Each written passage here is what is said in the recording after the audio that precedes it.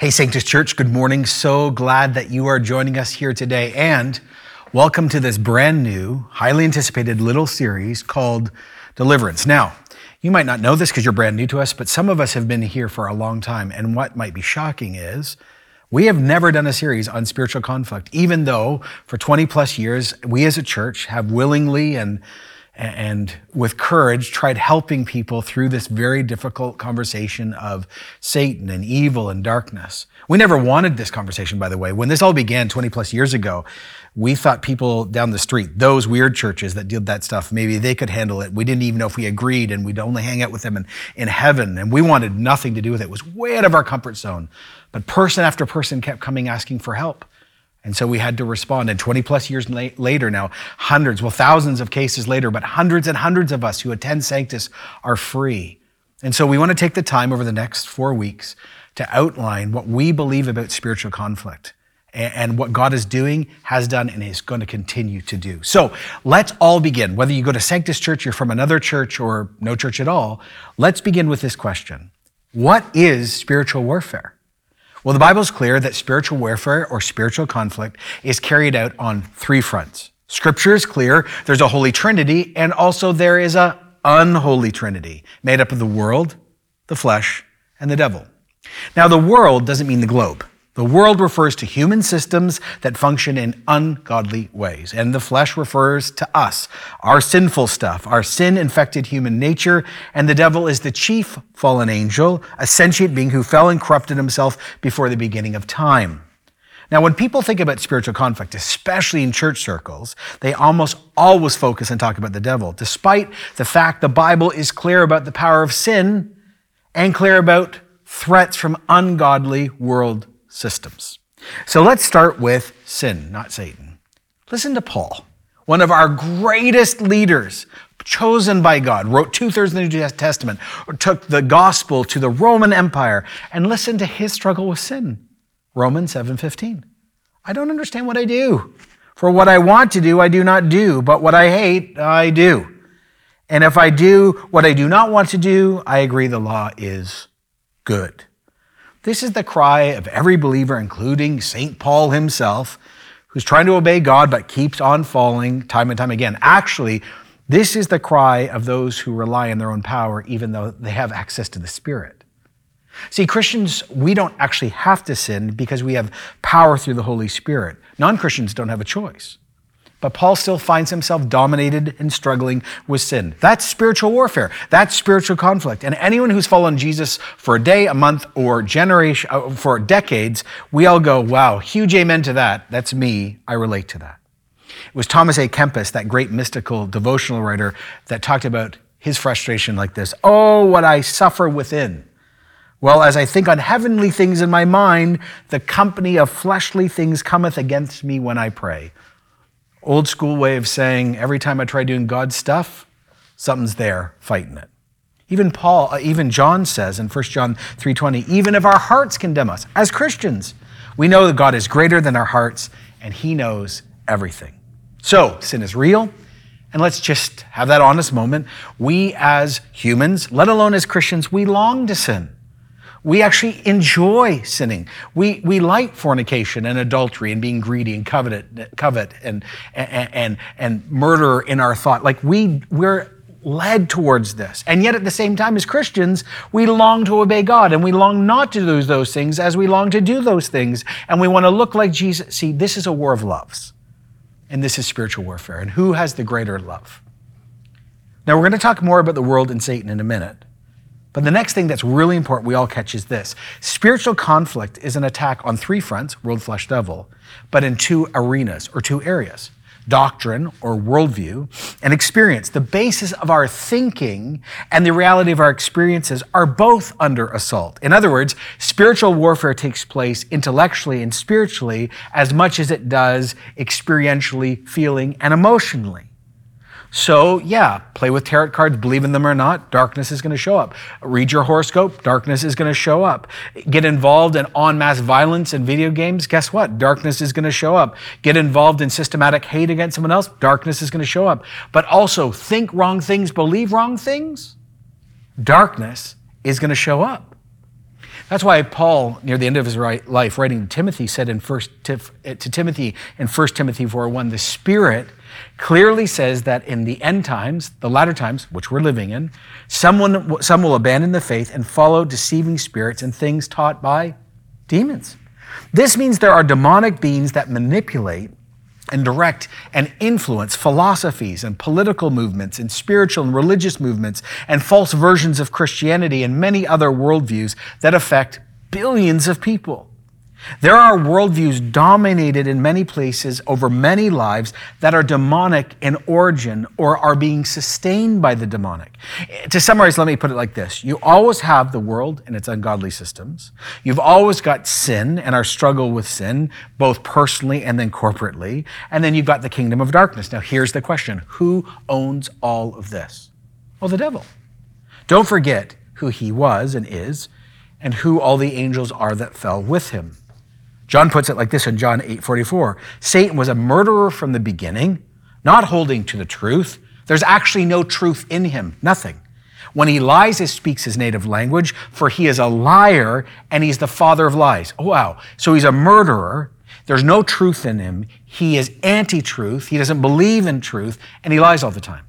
2 Corinthians 11:14 says this, Satan himself masquerades as an angel of light. See, that's why it's so dangerous. The spirit of Antichrist and the spirit of Christ look the same, because the spirit of Antichrist will end up doing almost all the same things like the spirit of Christ, but for wrong purposes or wrong motives. Do you remember when Jesus was tempted in the wilderness? Now, there's so much you can unpack. Like, for example, maybe you've never thought about this. The 3 temptations given to Adam and Eve are repeated with Jesus. But unlike the first Adam, the second Adam does not give in. Thank God. Amen, everyone. But what we're talking about today specifically, do you remember what Satan did in the last few moments of his temptation of Jesus? The account is found in Matthew 3 and 4 and other places, but I think other places, but 3 and 4 in Matthew specifically. Just before this last moment, Satan was preying on Jesus' overwhelming hunger and told him to turn stones into bread, and Jesus wouldn't do it. It was the great Catholic thinker Henry Nouwen that observed that temptation was to be spectacular, to prove God will help you. The call to have great applause. Oh, people are going to love you, Jesus. What a show you're going to put on, Jesus. Everyone needs to be loved and look like you, Jesus. You'll be retweeted and hundreds of millions will like you on Instagram and talk about you. You deserve the show. You're the show. God wants you to be the center, not God. See, that was the temptation. I love again when Henry Nouwen said Jesus refused to be a stuntman. He did not come to walk on hot coals or swallow fire or put his hand in the mouth of a lion to demonstrate he had something to be or to be authentic. The Son of God can only live in a relationship of trust that needs no test. Christians, perplexed by the apparent thin line between a prayer of faith and putting God to test, should note that the devil's suggestion here is an artificially created crisis. Not trusting in God in the situations which result from obedient service. But see, it's the last temptation that reveals the extent of Satan's power and influence, which we're working through today. It reads like this in Matthew 4:8. Again, the devil took him to a very high mountain and showed him all the kingdoms of the world and all their splendor. And he said to Jesus, all this I will give you if you just bow down and worship me. All the color, all the military might, all the food, all the pleasure, all the treasure, all the physical reality. Satan owned it all. And the goal, I don't know if you've thought about this, the goal was to get Jesus to be king, but king in the wrong way. This was an attack on Jesus' identity by tempting him to bypass his call. See, God had already promised Jesus was going to get everything, all the way back in the Psalms. Psalm 2:7, I will proclaim the Lord's decree. He said to me, you're my son, today I've become your father. Ask me and I'll make the nations your inheritance, the ends of the earth your possession. So the goal was to give Jesus the earth without the mission of the cross. Hello. Oh, and the goal was to give the earth without the establishment of the church. So in other words, Satan says to Jesus, you can be king and powerful and self-made, and you don't need to suffer, and you don't need to go. Just be self-reliant. One person wrote, it seems easier to be God than love God, easier to control people than to love people, easier to own one's life than to love life. Wow. The point here, though, is the devil actually did own all the kingdoms of the world, and he could offer them to Jesus. You might not be sure about this, but there are over 300 references to the demonic in Scripture. Satan, demons, evil spirits, God of this age, principality, power, ruler, authority, spiritual forces. And why does that matter? Well, let's talk about the extent of this war. All the grand overarching themes in the Bible run from beginning to end. So creation, covenant, salvation, redemption, judgment, they're everywhere. But so is spiritual conflict. Actually, the very first entrance into spiritual conflict is Genesis chapter 1, verse 2, and it ends in Revelation 21. Some of you are like, the second verse of the Bible. Yes. The second verse of the Bible shows us the battle had already begun. Let me read it to you. Genesis 1:2. Now the earth was formless and empty, and darkness was over the surface of the deep, and the Spirit of God was hovering over the waters. Now, I don't know if you've been confused by this. I always used to go in my Sunday school days, but where did the water come from? God had not created water yet. What's up with that? Well, when you read this in the original language, this is really interesting. It actually reads like this: and the Spirit of God was hovering over the chaotic, destructive, or hostile waters of creation. There's this resistance in this verse, this hostility. There's an ominous evil that starts right at the beginning of creation. And they're connected to this water image. Now, this is all going to make sense when you go to the end of the Bible. Revelation 12 tells us of the beginning of that great war. Let me read it to you. Revelation 12:3. Another wondrous sign, or another sign, appeared in the heavens: an enormous red dragon, remember this, with 7 heads, remember that, 10 horns and 7 crowns on his head. And a tail swept 1/3 of the stars of the sky and flung them to the earth. That's where you get the idea that 1/3 of the angels joined Satan's rebellion.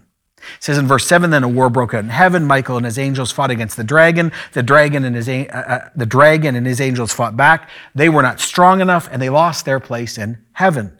And the great dragon was hurled down, the ancient serpent called the devil, or Satan, who leads the whole world astray, was hurled to the earth, and his angels with him. So watch this. In the beginning, when the uncreated was becoming created, there seems to be a foreboding darkness, a disorder. Something's out of place, something dangerous, wrong, evil, and rebellious. This darkness, this deep, this abyss, this water. And again, in Hebrew, that first verse says, there was a dark, dangerous, hostile, raging, out of control sea described as the deep. That's again in the original language. Now, this becomes even more clear when you go to Revelation 21. It reads like this in Revelation 21:1. Then I saw a new heaven and a new earth, for the first heaven and first earth had passed away, and there was no longer any sea. Now, we always talk about the new heavens, the new earth, but we rarely talk about, and there's no longer any sea. Now, when I first read this, I was upset. The sea's gone, but I told God, I like the sea. I like water. I want to sit by the ocean when all of this is over. Surely when I get my epic new resurrection body, I get to learn how to surf for the first time. And so many of you, maybe you're naturalists by sort of design. You love water and ocean and waves, and that's where you're closest to God. This is not saying there's not going to be beautiful oceans in the new heavens and new earth. This is connected to destructive, chaotic waters. That's not going to be there in the new heavens and the new earth. And what's in those waters is no longer going to be there. See, there's a connection between the first beginning and the second beginning. And now all of this becomes clear when you start reading between Genesis and Revelation.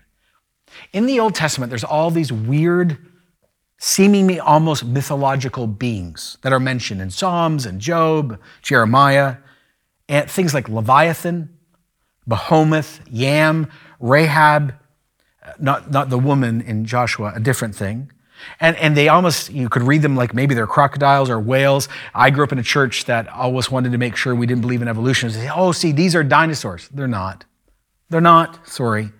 Leviathan, but by the way, all of these things live in raging, dangerous water.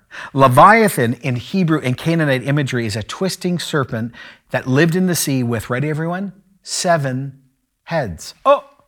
It also is connected to Yam, and that was seen as a hostile, strong cosmic creature that God struggles with and overcomes in water, Psalm 74. Rahab is connected to the sea, and Behemoth is understood as a mythical sort of creature possessing supernatural characteristics. Now, these evil forces, when you read about them in the Apocrypha in the New Testament, are now understood as the devil. But the ancient Hebrew and Canaanite literature talks about them as entities or gods to be worshipped. They were feared and they threatened the fabric of creation, and they lived in destructive waters. All of this is metaphor to say there's a real war going on, and there's not, literally don't go down to Lake Ontario and rebuke things out. No. The point is these things are real, and this is poetry about it. So the battle has been raging since the beginning. And after Adam and Eve fell, and the Satan fell, and God really did overcome Leviathan, etc., the world and flesh come into play. Now, there's so much more for us to talk about. The Bible also talks about how every human being will experience the kingdom of evil or the kingdom of God. Now, let me just do this. We begin with a biblical reminder here that every human being you've ever seen, who's ever existed, is made in the image of God. This makes us different than the other animals.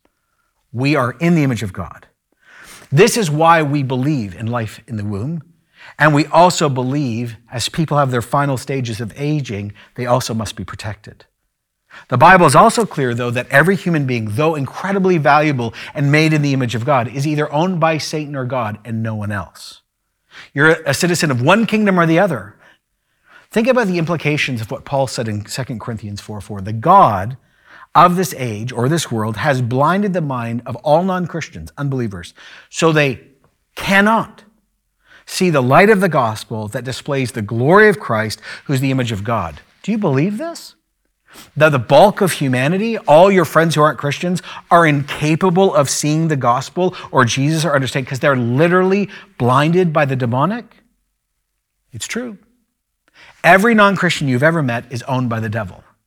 Now, do you believe that's hard to believe? Do you believe that? Because it's true. If you don't, you're starting to demonstrate a non-biblical worldview. And if you do believe this, how does this affect you? There's a passage that brings sort of all of this really well together. It's Ephesians chapter 2, verse 1. As for you, talking pre-Jesus, you were dead in your transgressions and your sins. See, Paul says the trouble is we as humans are not just having a bad day. We're not just out of harmony. We don't just have a cold spiritually, or in the hospital, or we're sort of on some spiritual respirator. No. The Bible is clear. Human beings are spiritually dead in the morgue. The funeral home is our home spiritually. And this is not just metaphor. This is not future. This is now. All human beings are fundamentally spiritually lifeless, motionless, cannot, this is what it means, connect with God. From top to bottom, the most religious and non-religious person are spiritually dead. It's universal, it's utter, it's total, it's conclusive. And not only are we spiritually dead, we're marked by transgression and sin. Every human being missed the mark. Every one of us has slipped and fallen and can't get back up. Every single one of us have participated in words and deeds that violate deliberately violate God's will and God's law. We've all trespassed to places we're not allowed to go. We all have a debt we cannot repay. As one person said, sin is the act of choosing our own way and leaving God out of the picture. Okay, let me keep reading. So that's sin, enemy one. As for you, you were dead in your transgressions and sins when you used to live, when you followed the ways of the world, number two, enemy, and the ruler of the kingdom of the air, number three, the spirit who is now at work in all of those who are disobedient. He said, every person on earth who's not a Christian walks in, steps after, characterizes a life that is anti-God in some way. And that phrase, the world matters, let me come back to that. It just reads the age. This phrase, the world, is used 186 times in the New Testament. Like 99% of them are not good. When you read, for God so loved the world, it's not the globe. It's for God so loved a dark, broken, dangerous, rebellious age. It has an evil connotation. And there's no way out of this. It was Tim Keller, I believe, who talked about different forms of worldliness. He said secularism, I don't need God. Atheist, agnostic, humanist, self-achieving, I don't need God. That's one form. Amoral, I don't believe in morals. I don't believe in truth. Postmodernism, my truth is my experience. Repudiating absolutes, worldliness. Materialism, glorifying the market. Another one is religious. I am saved by what I do. Let me add one, spirituality. I gain spiritual power or mindfulness or centering when I access things I do or other things that are not Scripture and the Holy Spirit. All of that is worldliness. And the crazy thing is large groups of people tend to belong to one or two of them, and they're against other people and other systems. The wild thing, though, is none of them are from God. All of them at their core leave out God and are human and demonic and exalt human beings. In other words, so the most devoted kind Orthodox Jew or Muslim or Buddhist and the most devoted atheist and the kindest spiritually mindful person and the agnostic who's in the Tim Hortons line, they all think the other person's wrong, but they're all involved in worldliness and they think the other people are dangerous and lost, and actually they're all lost. So note or not, we've not only all been infected by sin and we're spiritually dead and we've participated in multiple world systems, also we have been following and owned by Satan, the so-called God of this world, the ruler of the kingdom of air, the one who owns this world. Again, he oversees principalities, powers, rulers, and authorities. He controls the spiritual forces of wickedness to wage war against God, against the church, but also to hold the whole human family back from the God that loves them. Now, when you hear the word possession, you assume, blah, right? Some weird thing. And it's true sometimes. But actually, possession in the Bible is about ownership more than the experience. Possession is always positional and sometimes presence. Let me say that again. Possession is always positional and sometimes presence. You're either possessed, owned by Christ, or owned by the other side. There are only two kingdoms. There's no in-between place. That is capital R reality. But this is the amen moment. This is the white hanky moment. God broke in, and God has started to replace that kingdom with his kingdom. Christmas, which we just celebrated, is the beginning of invasion, redemption, the conquering of this kingdom by the other. And there is a way now to join the better side, the loving side, the forgiving side, the creator side, through the person and work of Jesus Christ alone. Because he's the only one who has the power to bring you back to life, to meet him in the first place. There's one verse that I think is so important for this whole series that is like the crystallized summary of it all. 1 John 5:19. We know we are children of God and that the whole world is under the control of the evil one. This is the transitional moment. This verse talks about switching side. This means when you become a Christian, you switch allegiances. Ownership changes hands. At this very juncture, one of the critical things in modern Christianity, especially here in the West, is we have lost the affirmation of Jesus' ownership over our lives and living out of that. To put it in biblical language, when you stop being a slave to sin and you stop being a slave to Satan, then you become a willing slave to Jesus. We're all always going to be owned by someone. The question is, what master do you want? In Christ, it says in 1 Corinthians 6:20, we've been bought with a high price, so we're owned. But of course, we're also friends with Jesus and brothers and sisters with Jesus, and we're also become children. But you can't lose this idea that the transaction from one slavery to another is true, and if you don't move to one side, you're still owned by the other side.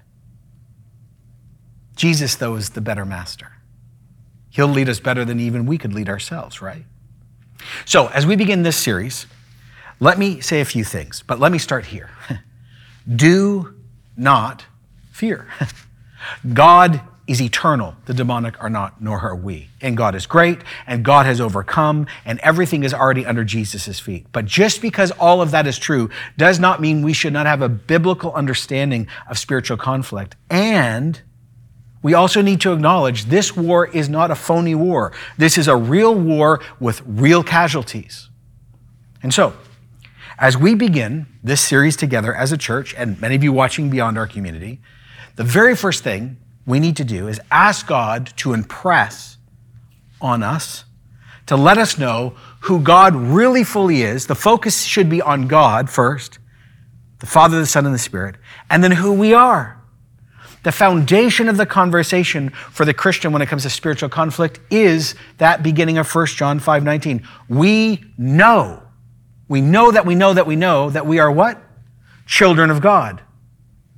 Oh, and the world is under the control of the evil one. In that order, we must ask God as we begin this series to prove to us, to enforce in us. And I don't mean prove like to show, like just show us, Lord, we're so desperate. Enforce, help us see if we are children of God. And if we are children of God, then that's how we stand. Who possesses you is the grounding of your identity. Let me say that again. Who possesses you is the grounding of your identity. So if you know that you're a child of God and loved by God, you can stand. If you don't know that, you're going to fall. Second, we need to ask God to give us the eyes to see the unholy Trinity in our life, in our families, in our neighborhoods, in our cities, in our world. One of the take-homes this week is literally in your walk with Jesus moments, you need to say, Lord, show me my sin. And by the way, God gets to define sin, not us. His word defines it, not us. We also need to say, God, show me what world systems are affecting me. You know, I've watched very, very carefully so many people in our community beyond call other people out on all sorts of major social issues that are worldliness. But when was the last time you stopped and asked the Holy Spirit to reveal to you what worldly system you're involved in that you love and you don't think is worldly, but God says it is? This is a real moment to say, Holy Spirit, show me my personal sin. Oh, and Lord, show me the world system I'm comfortable with. And lastly, show me where Satan or the demonic are involved in my family or my life or my neighborhood's life. Lastly, though, we need to ask God for a desire for, I can't overemphasize this, for ongoing freedom. What does Jesus promise? Christians. John 10:10, the thief, that's Satan, comes to kill, steal, and destroy. That's his MO, that's his job. But I have come that they might have life and life in the full. Life and life in the full. Many of us don't want life in the full as Jesus defines it, though. Even as Christians, we're saved, we're children of God, we're part of the kingdom of light, but we struggle. But not only struggle, sometimes we want to go back. We face this on a daily basis, but not only that, I feel so impressed as I was preparing this sermon. One or some of you that are listening to me preach right now, you are making the decision actually to leave the Christian faith or to fake it, to make it. And this is God speaking to you. The story of the Jewish people just after their freedom is the picture we need to set the tone for this series and actually for God prophetically to speak to some of you. Remember the story, right? Plagues of Egypt, the Red Sea is split, Egyptian army drowned. God made the Egyptians actually give all of their riches to the Jewish people as they left, no longer slaves after 420 plus years, and God's physical presence is literally among them. It doesn't get better. 30 days after all of that had passed, food is running out, the water situation is dangerous, and the people become angry and want to go back. Only a few days earlier, if you read just before Exodus 16, God had taken poisonous water and literally made it clean. But suddenly it says in Exodus 16:2, in the desert, the whole godly community grumbled against Moses and Aaron, and the Jews said to them, if we'd only died, right, by the Lord's hand in Egypt, there we sat around pots of meat and ate all the food we wanted, but you've brought us out here to the desert to starve this entire assembly to death. I've preached this before, let me do it again. What happened? What changed? When did abuse and slavery and wholesale human trafficking and no freedom and humans treated like animals and death become Disney and clean streets and great food and justice for all and fun for the whole family? When did they start thinking that the Nile was an amazing place? I remind you that thousands of Jewish boys had been drowned there so there wouldn't be able to have more Jewish, this is violent. And Moses, who's hearing this, was almost killed in that river. He had floated in that river and barely made it out. What happened is when people were set free, everything they had relied upon suddenly was gone, and the only person left to rely upon was God. When they stopped trusting God and they stopped looking at God, they looked everywhere else, and then most distressing, they started looking back. The pattern is repeated again and again throughout the Bible and in our lives. The best way I love to summarize this comes from Asaph, who was one of the great psalmists. And he wrote this in Psalm 73:1. Surely God is good to Israel, to those that are pure in heart. But as for me, my feet had almost slipped. I nearly lost my foothold. Verse 3. For I envied the arrogant when I saw the prosperity of the wicked. They got no struggles. Their bodies are healthy, good looking, strong, right? They're free from common human burdens. They're not plagued by human ills. Verse 12, this is what the wicked are like. They're always free of care, going on amassing wealth. Surely in vain, here's why the Lord's speaking to some of you. Verse 13, surely in vain I have kept my heart pure and washed my hands in it. Surely it's not worth being not worldly, not sinful, resisting the devil. It's like that famous Matrix moment. Put me back in, it's just too hard. When I tried to understand this, it troubled me deeply. I was really struggling until I entered the sanctuary of God and I understood their final destiny. When you look back and you remember who God is and what he's done, then the panic is removed. In other words, God is saying to you and to our whole church, hey, my beloved kids, that place that you're looking at going to, Egypt, slavery, brutal. The sin, the world, the demonic, they are never kind masters. Since you've been brought out of Egypt by Jesus, don't look back. What's the old song? I've decided to follow Jesus, no turning back, no turning back. This is like what God is saying. Love me like you did a month ago in the Jewish context. Don't envy, don't look back, don't look to the left or to the right. Don't look to yourself. Look up and know love and holiness and freedom that lasts. Again, let me ask the question on so many people's mind. Why did the Jewish people look back and invent a place that did not exist? It was stupid. You're like, you know so much better. It was literally 30 days ago. It's because it's all they knew. They were used to it. It was weirdly safe. They had a love-hate relationship with Egypt. It's like why people go back to abusive spouses over and over again, or back to alcohol or drugs, because it's comforting, it's consuming, and it's what is known. But now we who've been called by God the Father, bought by Jesus, owned by Jesus, and filled with the Holy Spirit, he's saying, no, don't go back. I gave everything to set you free. That's week one. That's what spiritual conflict is on a grand level. Some of you need to go back this week and pray, Lord, show me the world, the flesh, and the devil in my life. Others of us just need to grapple with this. But I'm just going to pray a simple prayer. Father and Son, send the Holy Spirit who comforts and convicts. Lead us into all truth. May the devil not be able to speak in Jesus' name, nor our inventions, none of it. Just would you lead us in all truth? May we see the world as it is. Would you show us where the three enemies are involved in our life? Help us to stand against that. And for those who are about to leave, bring them radically back to yourself. Guide us, lead us, and continue to grow us in truth, holiness, and love as Sanctus Church. We pray this in the name of Jesus. Amen. We'll see you for part 2 next week.